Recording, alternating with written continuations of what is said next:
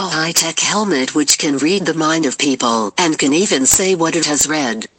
Kernel is a private neurotechnology company headquartered in Culver City, Los Angeles, California that develops brain-machine interfaces. The company was founded in 2016 by Brian Johnson. This company has launched a high-tech helmet which can read the minds of people.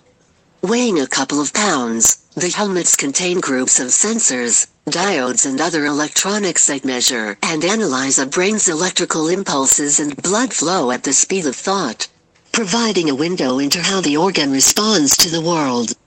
The basic technology has been around for years, but it's usually found in room-size machines that can cost millions of dollars and require patients to sit still in a clinical setting.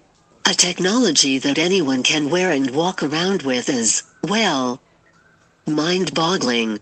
Excited researchers anticipate using the helmets to gain insight into brain aging, mental disorders, concussions, strokes, and the mechanics behind previously metaphysical experiences such as meditation and psychedelic trips.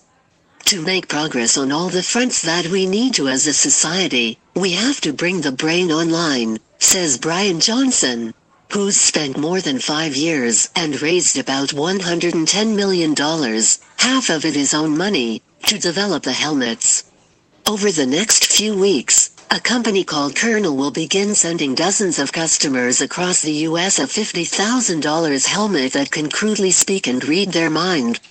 Brian Johnson is the chief executive officer of Kernel, a startup that's trying to build and sell thousands, or even millions, of lightweight, relatively inexpensive helmets that have the oomph and precision needed for what neuroscientists, computer scientists, and electrical engineers have been trying to do for years: peer through the human skull outside of university or government labs.